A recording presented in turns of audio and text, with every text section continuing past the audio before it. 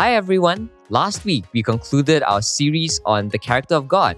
And as we go forth this week, may we find these characteristics of God in Scripture in all His compassion and graciousness, slowness to anger, and steadfast love and faithfulness. Let us be on the lookout and see where we are called to bring the compassion and graciousness of God into this world, and where we are called to be steadfast and dependable in our actions and in our love for other people. And we're looking forward to our next podcast series where we're exploring the concepts of grief and lament as we do a series on mourning. Yeah, that's not something that we usually talk about in church.